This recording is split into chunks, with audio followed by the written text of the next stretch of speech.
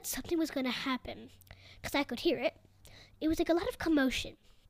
A lot of commotion down in the shop. And then, bang. I was like, Mom, there's something going on. Bang, boom. And I was like, yeah. And then, there's a lot of shouting because people were panicking. And then I saw the ladies outside start running into shops.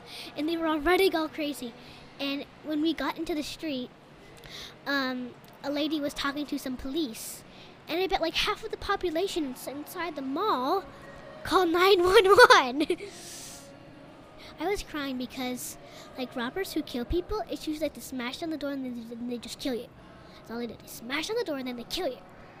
But luckily, the shop owners showed us a door of every shop where they could let the customers out into the street. But they probably felt like they felt that they couldn't leave their shop because of all of those things in the shop. Luckily, it was like only watches.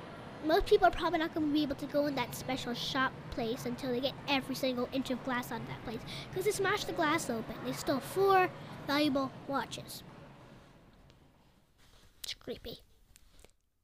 And what happened then?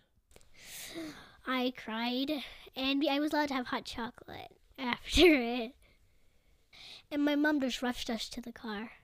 I kept looking back to make sure that nobody was holding a gun was running after us. But sometimes I get really scared in these situations. And sometimes I feel very proud and kind of very special. I usually like having a lot of attention. I usually kind of like to be the hero. Or do something really dangerous or great.